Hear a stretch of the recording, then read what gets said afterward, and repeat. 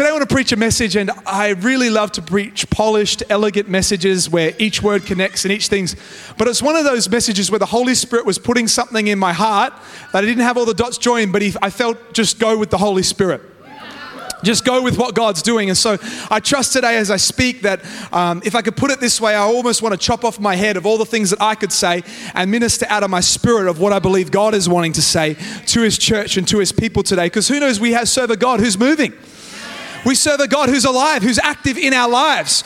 The Bible says it is that God's able to do exceedingly abundantly above all that we could ask or think. This is the key word, according to the power that's at work within us. So God's wanting to do His stuff in your life, but are you prepared to let God work as He desires to work? Are you prepared to let God take over the steering wheel of your life and lead you and guide you? I want to tell you, there's been times in my life where I've tried to take the steering wheel and try and make everything happen, and it's hard work. It's hard work. You know what it leads to? Worrying all the time. But I want to tell you, when you hand the steering wheel over to God, who the Bible says He's a good Father, who knows all things, who looks at things from an eternal perspective, you can trust God.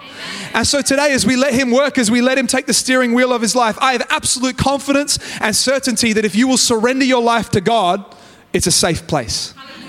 The Bible says that as we walk with God, that He is our refuge and our fortress, our strong tower.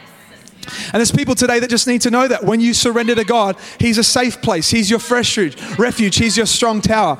The Bible talks about us being like chicks huddled under the shadow of the Almighty, covered by God, protected by God, looked after by God. You see, everything that you're running your own way, you have to control, you have to protect, you have to cover. But everything that's in God's hands, come on, He is looking after.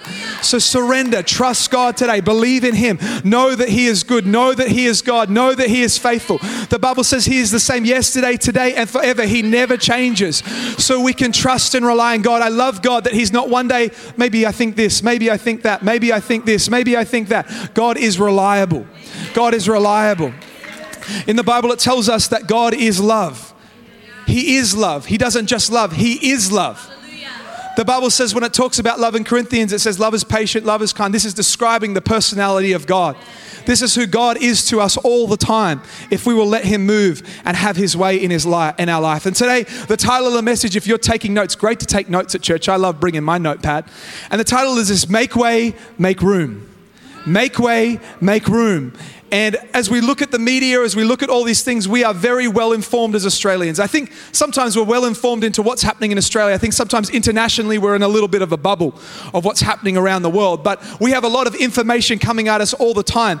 And what that can cause you to do is it can cause you to be a fearful or at times a negative person because it's all so intense. But when you begin to pray, when you begin to seek God, you begin to see life from a different perspective. You begin to see things from a new place. And so we need a time to make room for what God is wanting to do. We need to make room for what God is wanting to say. We need to not be people who are too busy to allow God to be God in our lives. In Acts chapter 8, verse 4 is where we're turning to today, if you've got your Bible. We're going to read, and I like reading the book of Acts because it's a blueprint for us as believers. It's a blueprint of how to do church life. It helps us to bring us back to the things that really matter and push aside the things that don't. I think there's so much that we can learn from the early church and bring us back to that sort of place time and time again. And it talks about here in Acts chapter 8, verse 4. I'm just giving people time to turn there. And it says, "It's therefore those who were scattered went everywhere preaching the word." It's not a time to be silent if we want to be like the early church. It's not a time to shut your mouth. Come on, it's not a time to be shut down. It's a time to preach the word. Then Philip went down to the city of Samaria and preached Christ to them. And multitudes with one accord heeded the things spoken by Philip, hearing and seeing the miracles which he did. When I, as a young pastor, begin to read these words, I want to help people come to a place of moral health. I want to help people. I want church to be a positive thing. I want to be a great encourager. But I also want to be someone who carries the power of God. I also want to see someone who God moves today in our lives. But I want to tell you that God wants to do miracles in you and through your life, just as He did through Philip here in the Bible. It says this: "For unclean spirits, crying with a loud voice, came out of many who were possessed, and many who were paralyzed and lame were healed. And then it says this, verse 8, and there was great joy in that city. You see, when God begins to move in our city, there's great joy in our city. You see, if you were to read the verse just before this, verse 3, it says, and for Saul, he made havoc of the church, entering every house and dragging off men and women, committing them to prison. You see, this was a dark time in some ways in the church. This was a time of great persecution, of great intensity. But the Bible says that as these people trusted God, as these people believed God, you see what the outcome is here? It says that there was great joy in the city. I believe that in a city where there can be times of great intensity, there's still able to be a godly joy that cuts through all of those sort of things, because people can see and understand that God is still moving. As you begin to read about the world and Jesus begins to talk about the world, he talks about wars and rumors of wars.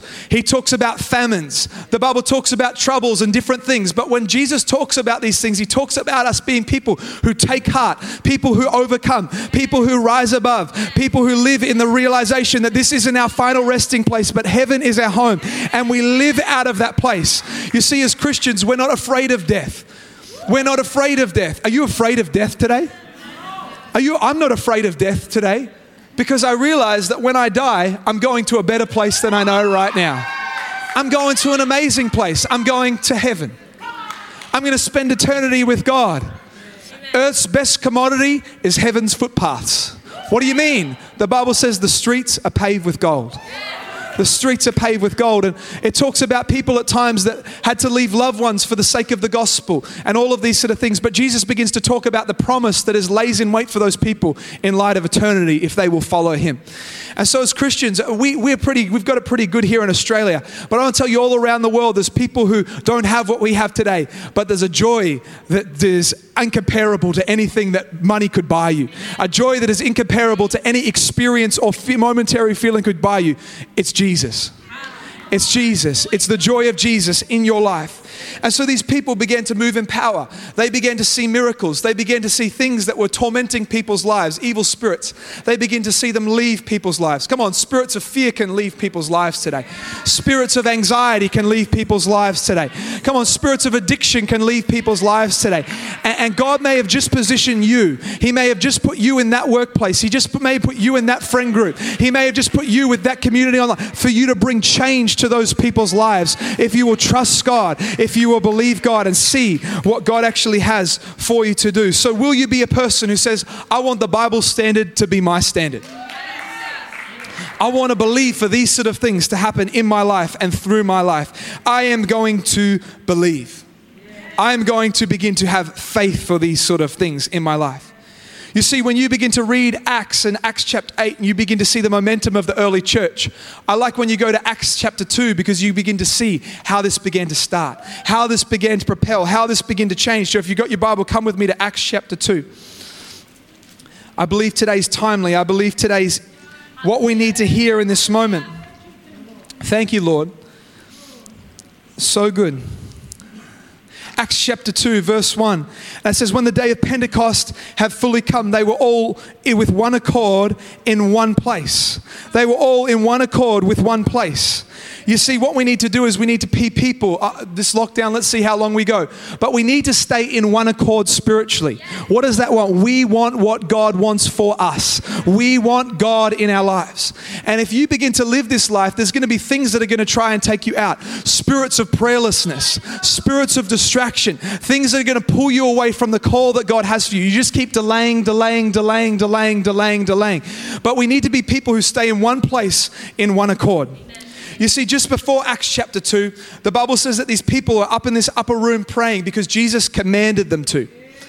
I like it. I like that. I was talking to Pastor Peter about that this week. Jesus just didn't suggest for them to or recommend, stay there. Jesus commanded them to do something. And these disciples were like, okay, we will stay. And the Bible says that they were praying. They were crying out to God.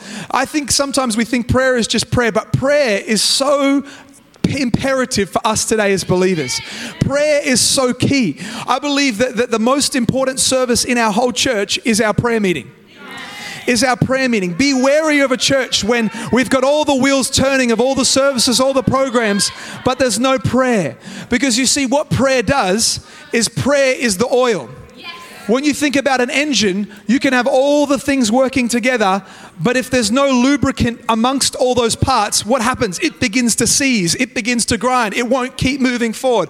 But when we pray, it's the oil of the church, the Spirit of God moving through the church that enables us to go beyond what we could do in our own strength. It's that exceedingly abundantly stuff that we were talking about. And these people here, they were praying. They were crying out to God. And just before this, Judas had betrayed Jesus. And so they wanted to find another apostle to be named among the 12. And they go through this process of choosing someone. And I always find that story in the Bible interesting when they choose which apostle they'll pick, because the Bible says that they draw straws for it. Like if I was one of the 3 in running to be one of the 12 apostles, I'd be like, I want a far more thorough process to be able to select who is the most optimal for this role.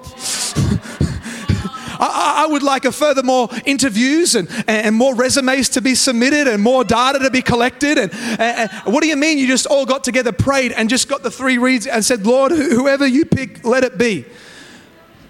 But you see, these people knew how to stay unified. They understood that as long as they were on Team Jesus, it didn't matter the role description above their head, as long as they were a part of what God was doing. That's what truly mattered. And there can be times in church life where maybe you didn't get the role that you wanted. Maybe someone else got chosen over you. Maybe someone said something that they shouldn't have said at the wrong time. And you can let these little small offenses take you out from what God is trying to do. In Acts chapter 2, we see this mighty move of God that changed the church to the point of where it is today. But some of these people may not have been in the room because an offense could have tried to take them out. You see, sometimes an offense is so small, it can be like could I use an example like a splinter or something like that? You know, you get a splinter and then it starts to get infected. And then if you don't know what you're doing, you start to pick at it. You start to fester on it. You start to think about it all the time. Till what happens? That little splinter, that little infection turns into a big infection. And it prohibits you from being fully active to what God has called you to do. Can I tell you today, we need to be people who have a measure of grace in how we communicate with each other. We need to be responsible for how we act and what we say, but we need to be people who are not easily offended. We need to be people who are not easily taken out by offense and little relationships things in the light of what God is trying to do in a city and in a land. And so we need to be this sort of people. And I just feel as a pastor that what the enemy is trying to do is he's trying to use little things that in 10 years' time you look back and you go, that wasn't even important. What were we even arguing about? Someone took my seat in church, so I left the church. Someone, like all these little things that when we look back, we go, but then we feel embarrassed to go back because it was so small. We feel embarrassed to go back. And I'm not talking about big things. I'm talking about little things. Hear me right, people. Sometimes there's apologies that are needed and we need to take responsibility. But I'm saying today, don't let the little things rob you from the big thing of what God is doing. And the Bible says that they came into this place in Acts chapter 2. And the Bible says that they were in one accord in one place. And as a church, we need to stay in one accord together. We need to stay strong together. We need to stay focused together. And it says this, that suddenly they came a sound from heaven, and we'll go on about these people having an amazing encounter with God. Pastor Peter last week talked about relationships, and he talked about sometimes how people don't change. Have you ever found that? That sometimes habits, the things that people do, they don't change. And he shared a joke at the start of that to help us illustrate sometimes people don't change. But then Pastor Peter went on to say last week, unless the Holy Spirit changes them. Unless the Holy Spirit changes them. And as a church, we can get so far in our own strength, in our desire to be morally excellent, but to live a Christ-like life, you need to be empowered by God Himself to live that sort of life. You can't live the life that God has for you without God.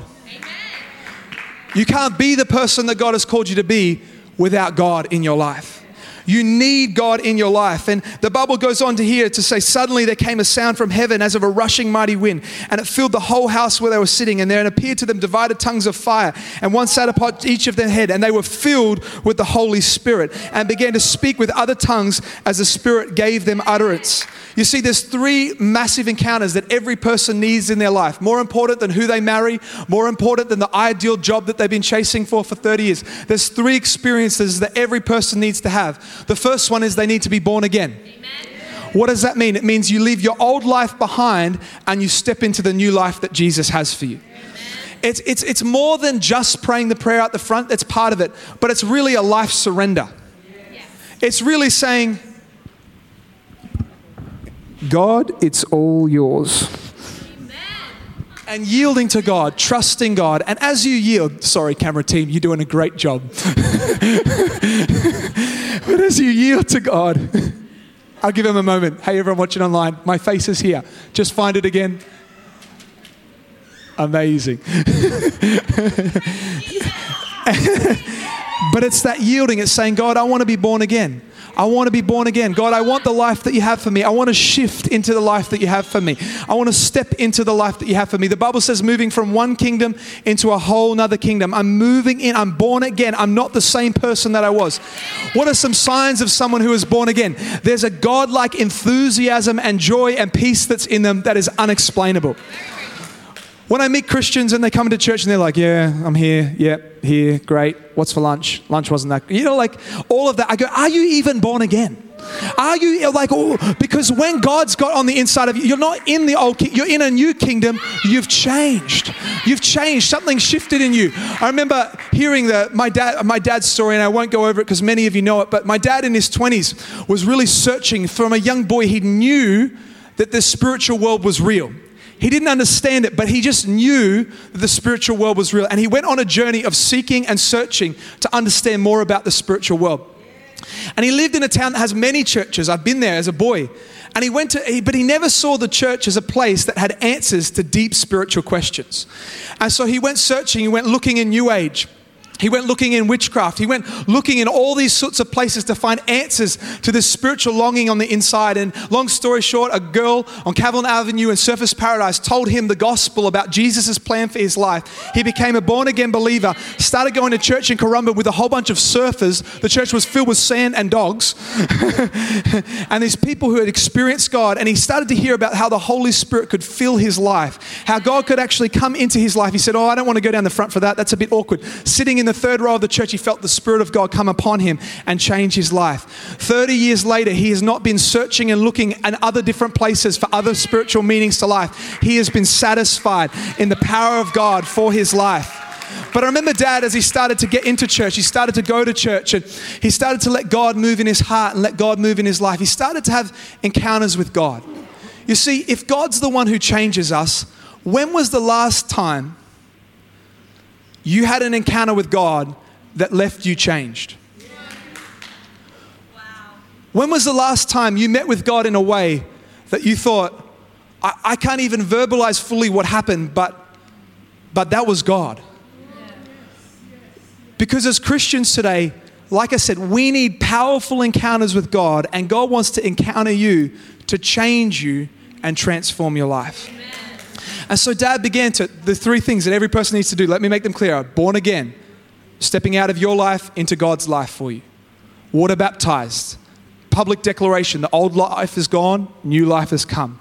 Filled with the Holy Spirit, God empowering you to live the life that he has for you.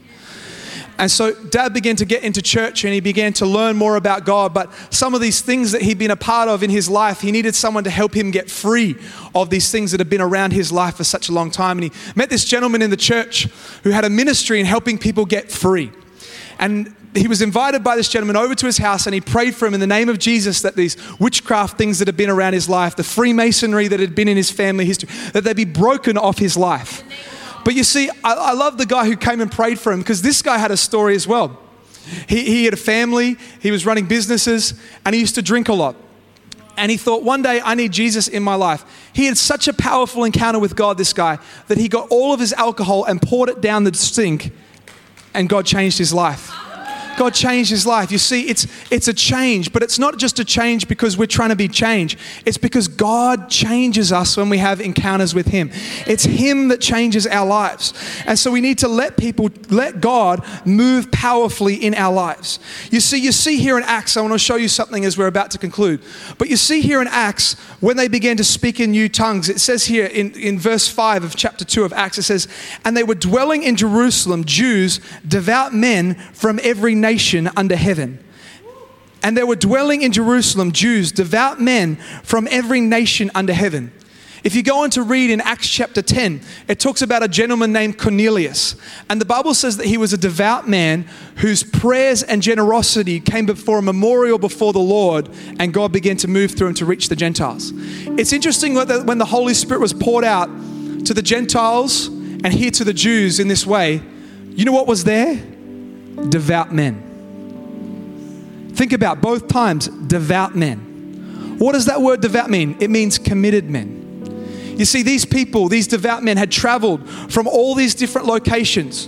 The Bible says here, it talks about them coming from all the nations under heaven, and they came together and the Holy Spirit began to move on their life.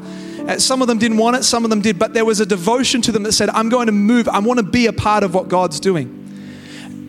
And us today, God can move on moody people sometimes. He can. He's very gracious like that. But God is looking for devout, committed men and women, committed people who will be committed to what God's doing, committed to what God's building, committed to being unmovable in their faith and in their worship and in their time with God. Is there a devotion in you? We talk about doing our devotions, but is there a devotion in you that says, I will not be moved from what God is doing? I was sitting in Alpha earlier this year with one of our team called Belinda. And Belinda said something great. She said this. She said, the time where you least feel like praying is probably the time where you need to pray the most. The time where you least feel like praying is the time where you need to pray the most. And today as a church, if we want to see that Acts generation, we want to see what God wants to do. I love this, miracles, the word being preached, people respecting it, people taking it on board, God moving powerfully, being satisfied, great joy in the city under great persecution. We need to be people who know how to encounter God. We need to be people who know how to go after God, to seek God. We're talking about faith in our church at the moment and relationships. The Bible says something great in Hebrews. It says that God is a rewarder of those who faithfully and diligently seek Him. God is a rewarder of those who faithfully and diligently seek Him. And this is what I felt the Holy Spirit put on my spirit to preach. But I want to say in this time and in this hour, come on, as a church, let the fire of prayer, come on, let the fire of seeking God, let a passion for God that cannot be snuffed out by anything stir within you, because out of that place, God wants to change you and equip you for what He has for you. For you. So today, where's the hunger dial at? God, right now, you have an encounter for me. Come on, right now, fear has to leave and God's about to come. Come on, right now, worry has to leave because God's about to come. Right now, come on, if you want an encounter with God, come on, right now, come on, if you need an encounter with God. Come on, right now, if you say, Josh, God, move in my life today. Just reach out by faith right now. I can't do much in your life, but God can. God can today. God can today. That's it. God, I want you. God, I need you. God, I reach out for you and who you are. God, wherever you are, I want to be close. Thank you, God. You're a rewarder of those who faithfully and diligently seek you. Help me, God, to be a devout man, a devout person who seeks after you, God. Thank you, Lord. Shama mama.